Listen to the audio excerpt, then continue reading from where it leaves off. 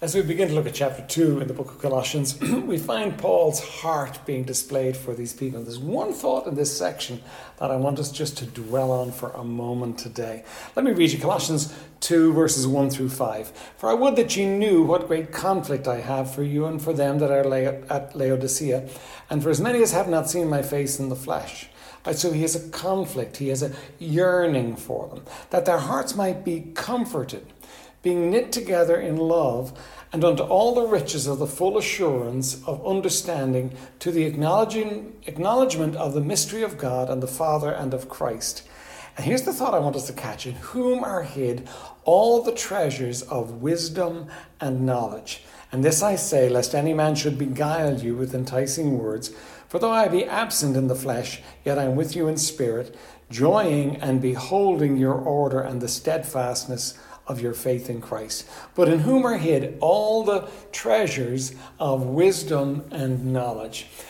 We like to know, we like to understand, we like to get to the bottom of things. Some of us obviously more than others, but we spend our lives learning and growing in our understanding. And as you reach into your older years, hopefully you've gained wisdom and gained understanding of how life happens and what happens and why it happens and so on.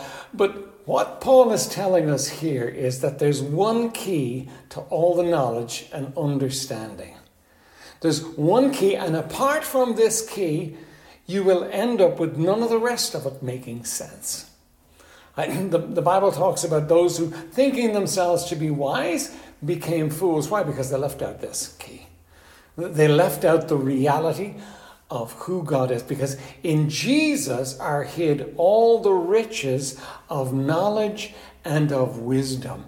He's the center of it all. That makes a whole lot of sense, because as we've been looking, he's the one that created it all, and he's the one that has all that wisdom. And when you and I plug into him and his wisdom, we get all the treasures, all the riches. So often we have people that spend their lives seeking and searching and trying to get more and find more.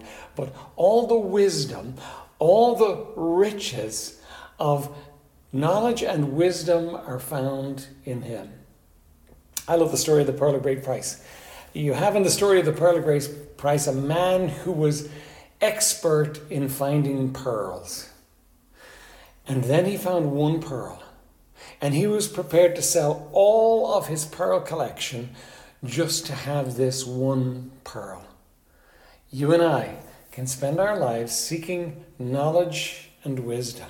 But when we come to Jesus, we find the person in whom are hid all the treasures of knowledge and wisdom. And as you take that key and put it into the door of your understanding, life becomes understandable.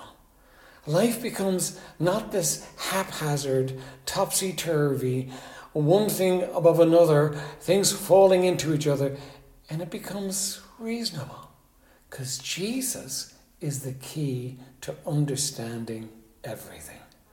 Oh, I hope you will use the key. I hope you will enjoy the understanding and the wisdom that comes from him. All the wisdom of the world becomes foolishness by comparison. But when you have him and his wisdom, all the foolishness of the world becomes understandable, because he is the key to all of it. Do you know this Jesus? Do you know this one who is in whom are hid all the treasures of knowledge and wisdom? I trust that you will today, and that you will let that knowledge explain life.